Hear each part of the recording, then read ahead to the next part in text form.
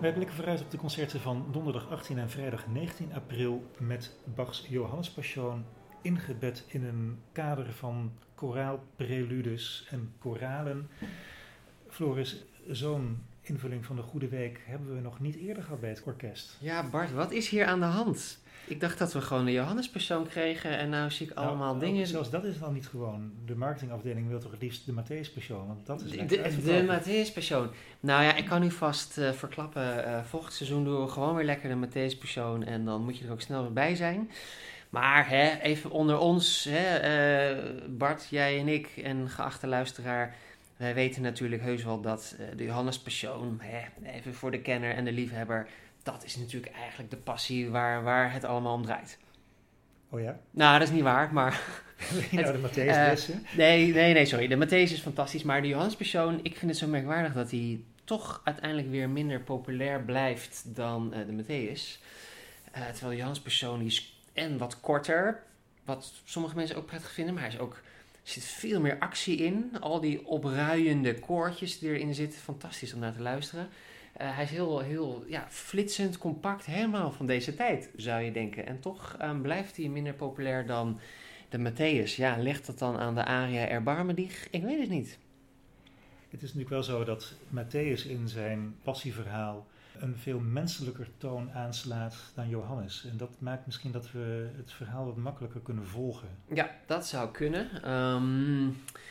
Ja, klopt. Het evangelie van Matthäus is wat menselijker. Johannes is wat dogmatischer, zou je kunnen zeggen. Met een wat strengere Christus die vanaf het begin weet, ik ga sterven en dat ook aanvaardt. Bij Matthäus is het veel meer van, mijn vader, kunt u deze beker aan mij voorbij laten gaan? Nou ja, nee, dat kan dan toch niet. En dan offert Jezus zich op, maar is in dat opzicht natuurlijk veel invoelbaarder dan die koningsfiguur van de Johannes. Dus dat zou een reden kunnen zijn. De lengte van de Matthäus is natuurlijk ook een soort beproeving die mensen ook graag 1 keer per jaar doorstaan. Maar ja, ik blijf erbij. Die Johannes, het is echt een meesterwerk en er zitten ook zulke waanzinnige aria's in die echt niet voor de Matthäus onderdoen.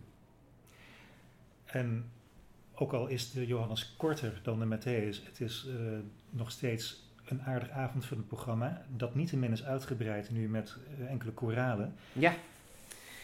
Wat gaan we doen? Nou ja, ik heb al wat brieven van kaartkopers beantwoord.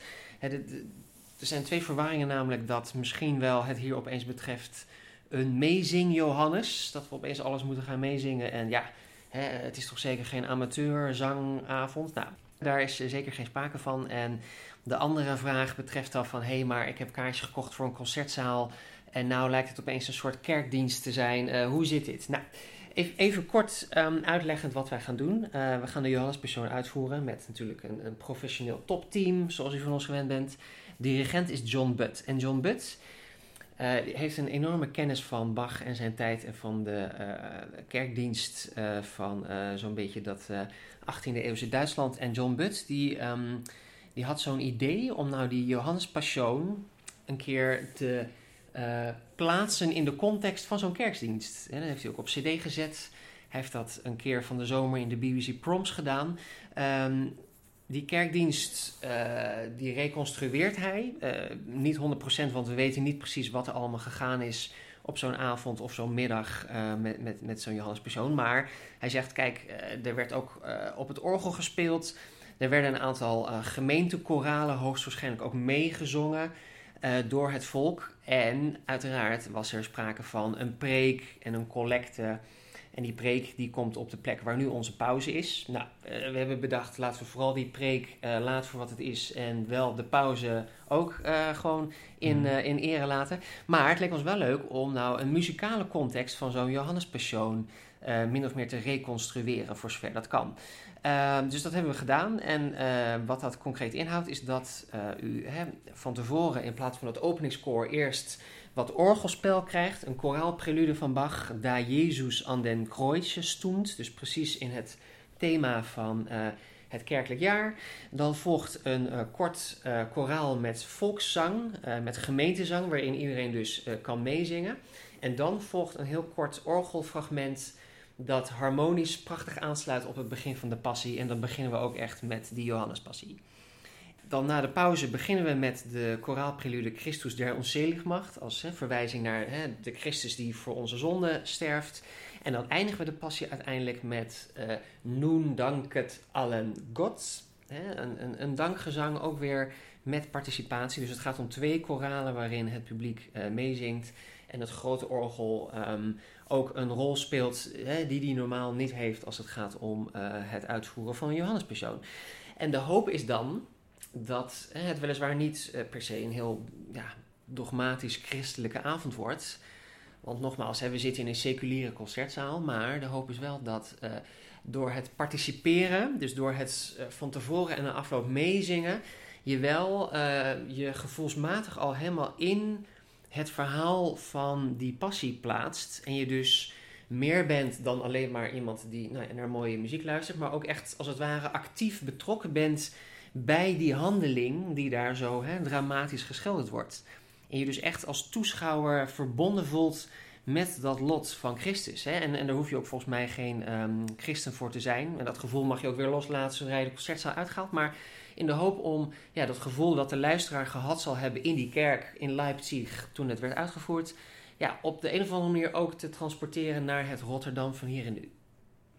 Ja, je krijgt een andere luisterhouding, hopen we. Daartoe wordt de luisteraar echt opgeroepen al in dat eerste koraal, daar Jezus aan den Kreuze stond, waar de 7 kruiswoorden worden de revue passeren. En ons wordt opgeroepen om die woorden in ons hart te bewaren, te overdenken. Ja. En er ons voordeel mee te doen.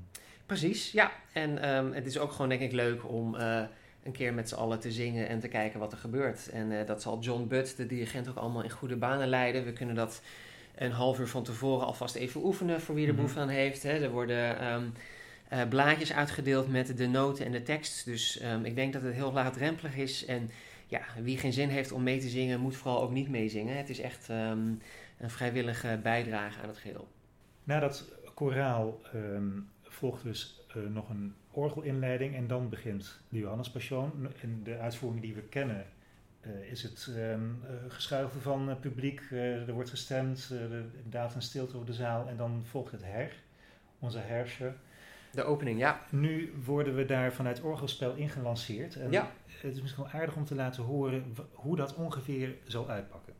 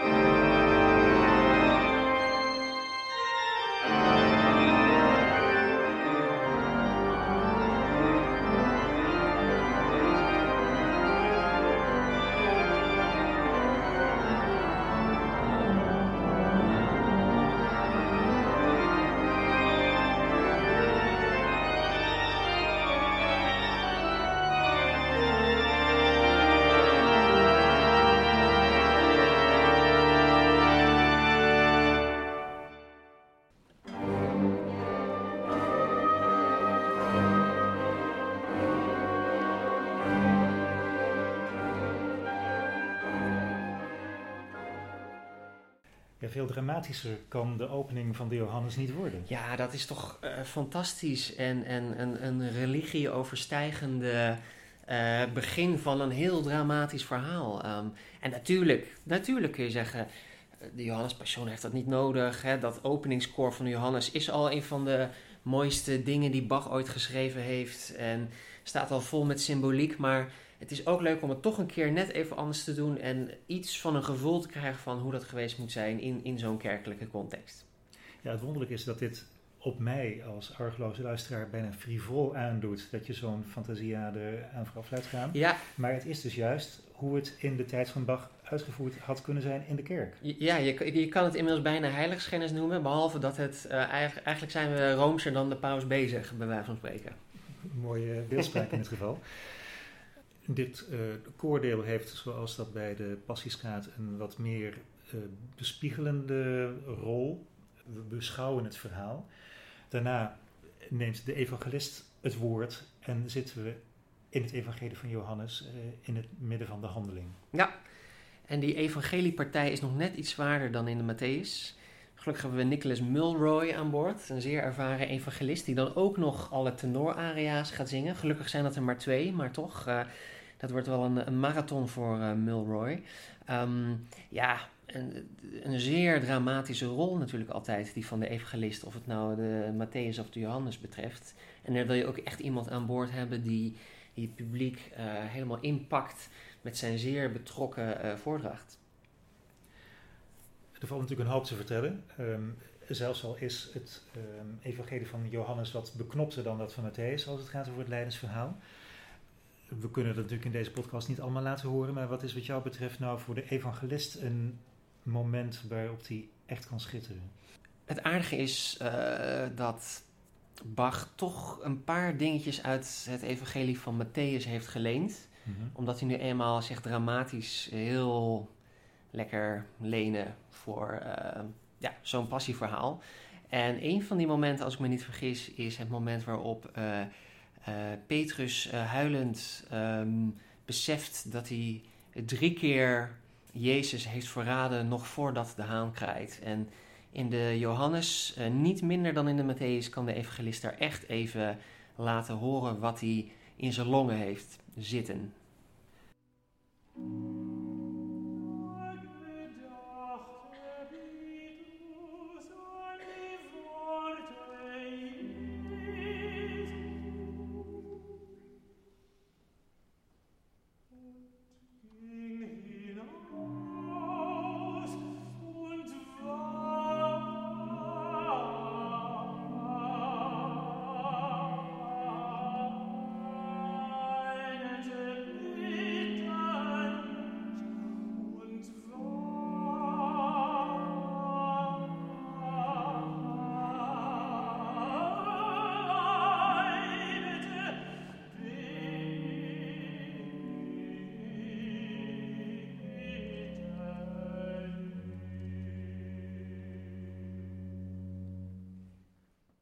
Ja, de radeloze Petrus tot inkeer gekomen, het besef van zijn eigen loochening en daarna mag dezelfde tenor door in de ario Achma en Zin. Ja, het wordt even een pittig momentje voor onze Nicholas, maar dat komt vast goed. Daarna is het ook pauze. Zo is het maar net. Bart, er zit hier zo ongelooflijk veel in de Johannes-Passion. Maar ik vind met name ook heel indrukwekkend al die koortjes die erin zitten van omstanders. Hè? En dat kan een schreeuwende menigte zijn die Jezus aan het kruis wil. Maar bijvoorbeeld een van mijn favoriete koordeeltjes, dat is Lasset uns. En dat gaat over het zogenaamde dobbelkoortje. Waarin dan de soldaten, terwijl Christus aan het kruis hangt, dobbelen om wie zijn kleding mag hebben. En dat is een beetje een rare tussenpassage in het evangelie. Maar Bach maakt daar echt een briljant, opgewekt, vrolijk stukje koormuziek van, wat bijna totaal out of context lijkt, maar ook weer fantastische muziek oplevert.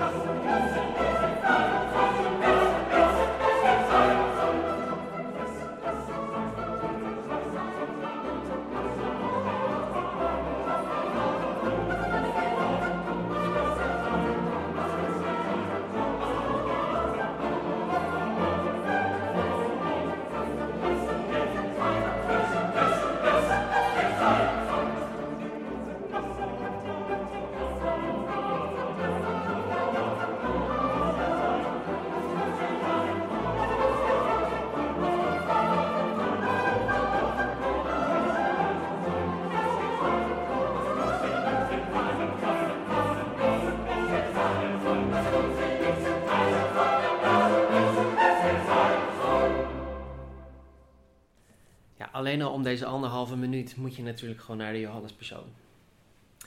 Ja, maar wat je zegt, schijnbaar out of context. Het contrast met het lijden en de momenten van verstilling en verlatenheid is natuurlijk enorm. Ja, enorm. Maar goed, Bach wist ook wel dat je niet alleen maar ellende na ellende, mineur na mineur kunt componeren zonder dat het publiek op een gegeven moment in de touwen hangt. En bovendien, het is natuurlijk ook uiteindelijk een boodschap van optimisme. Hè? Christus sterft, inderdaad, maar voor ons, voor onze zonde. En dat is ergens ook weer goed nieuws. En zeker in de Johannes-Passion wordt dat veel meer benadrukt. En eindigt straks die passie ook niet met een mineur slotkoraal, maar juist met een heel blij, opgewekt koraaltje voor het koor. Waarin veel meer die boodschap wordt benadrukt van straks zien we elkaar ook weer in de hemel en rust maar zacht. Het is een heel ander soort slotemotie waar je op eindigt. De rol van de evangelist en zeker ook van het koor is misschien wel het belangrijkste en ook het typerende van deze Johannes. Dat neemt niet weg dat er ook schitterende aria's in te vinden zijn die in schoonheid ook niet onderdoen voor al het moois in de Matthäus. Nee, absoluut, absoluut. En die aria's, dat zijn natuurlijk typisch de momenten van reflectie. De evangelist die vertelt het chronologisch verhaal. En het koor, het koor vormt soms een groepje personages. Een ander moment reflecteren ze, dus die hebben een beetje een dubbelrol. En juist die zangsolisten die geven uiting aan een bepaald gevoel dat passend is bij het moment van dat passieverhaal. Dus die structuur is briljant. En ik ben ook heel blij dat we daar een aantal prachtige solisten bij hebben kunnen vinden. Bijvoorbeeld Annette Fritsch, die heb ik ooit gehoord in een Hendel-opera, Bart. En ik werd gewoon een beetje verliefd op haar, moet ik eerlijk zeggen. Dus ik ben heel blij dat zij meezingt. En ja, die eerste aria van haar, het zijn er helaas maar 2. Maar meteen de eerste aria is ook weer zo'n voorbeeld van gelukzalige muziek die je misschien niet in een passie zou verwachten. Ich folge dir gleichfalls. Dus ik wil met jou in jouw voetsporen opgaan. O leider.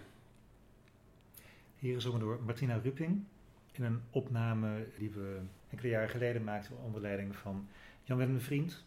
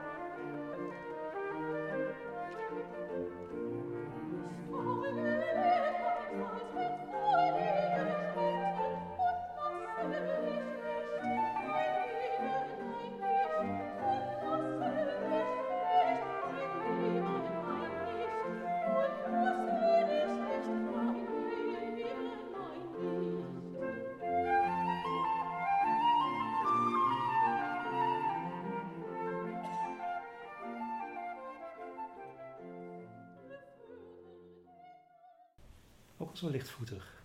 Ja, en je hoort 1 fluit, maar het zijn er 2 die allebei dezelfde partij spelen. Als symbool van, ich folge dir gleichfalls.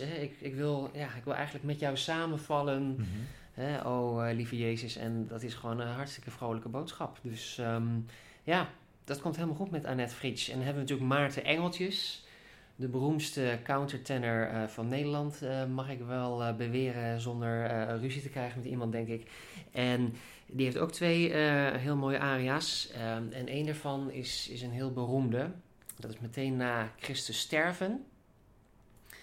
En in de Matthäus is dat veel meer een heel naar moment, maar opvallend. In de Johannes-Passion, Christus sterft.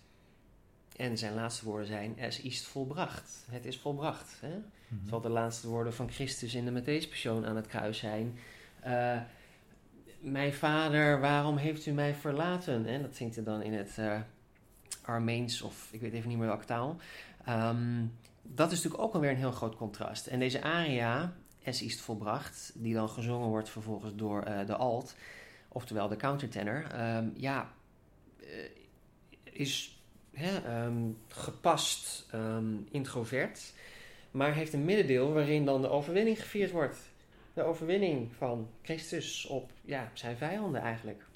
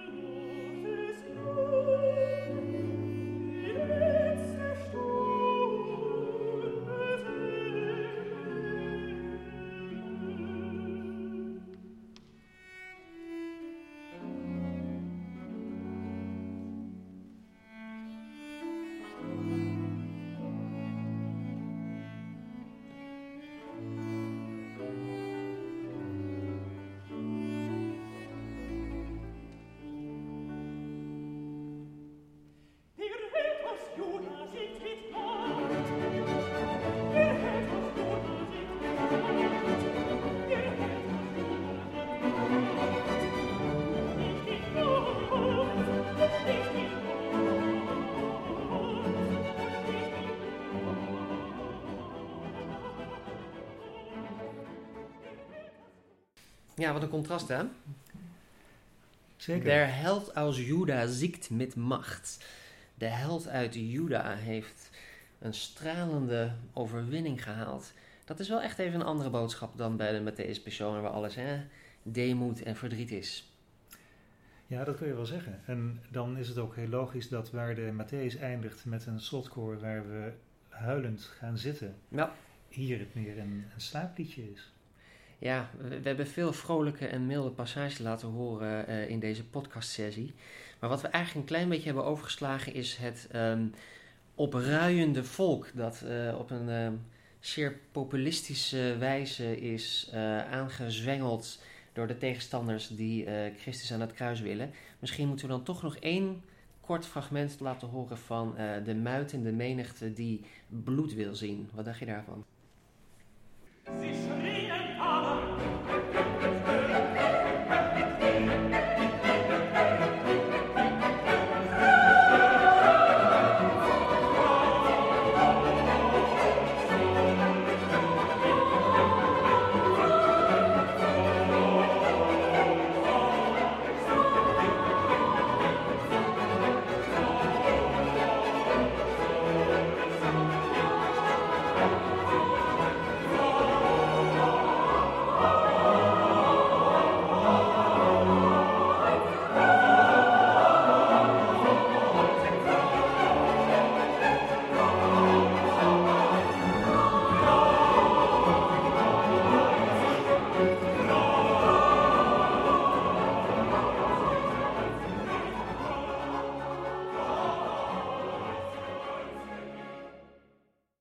Ja, wat hier harmonisch gebeurt is bijna niet meer bij te houden. Nee, hier gaat Bach alle boekjes te buiten en zo hoort het ook, want het volk schreeuwt om bloed. Nou ja, dan moet je daar muzikaal ook een antwoord voor vinden. En dat doet hij. Ja, je kan je voorstellen hoe de balken van het kruis hier ook gesymboliseerd worden door elkaar kruisende lijnen in de koorbeweging. Maar wie weet zoek ik er te veel achter. Nee, helemaal niet. Ik denk dat je gelijk hebt en dat je er een boek over moet schrijven. Zijn er niet al genoeg boeken over de Johannes-Passion? Ik denk eigenlijk dat er al zat boeken geschreven zijn. Laat maar. Goed. Dankjewel voor deze geruststellende gedachten. We eindigen na de kruisiging, het overlijden en het bezingen van de triomf met Ruht wohl ihr heilige Gebeine.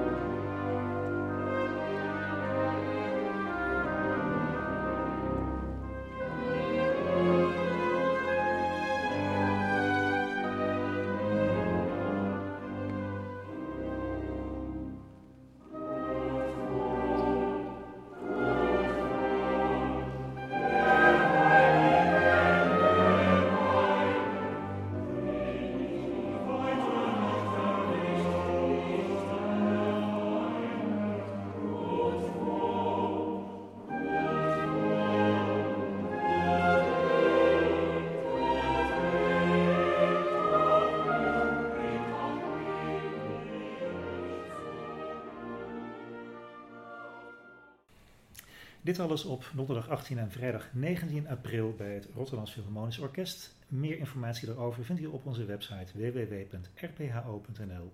Graag tot ziens bij het concert.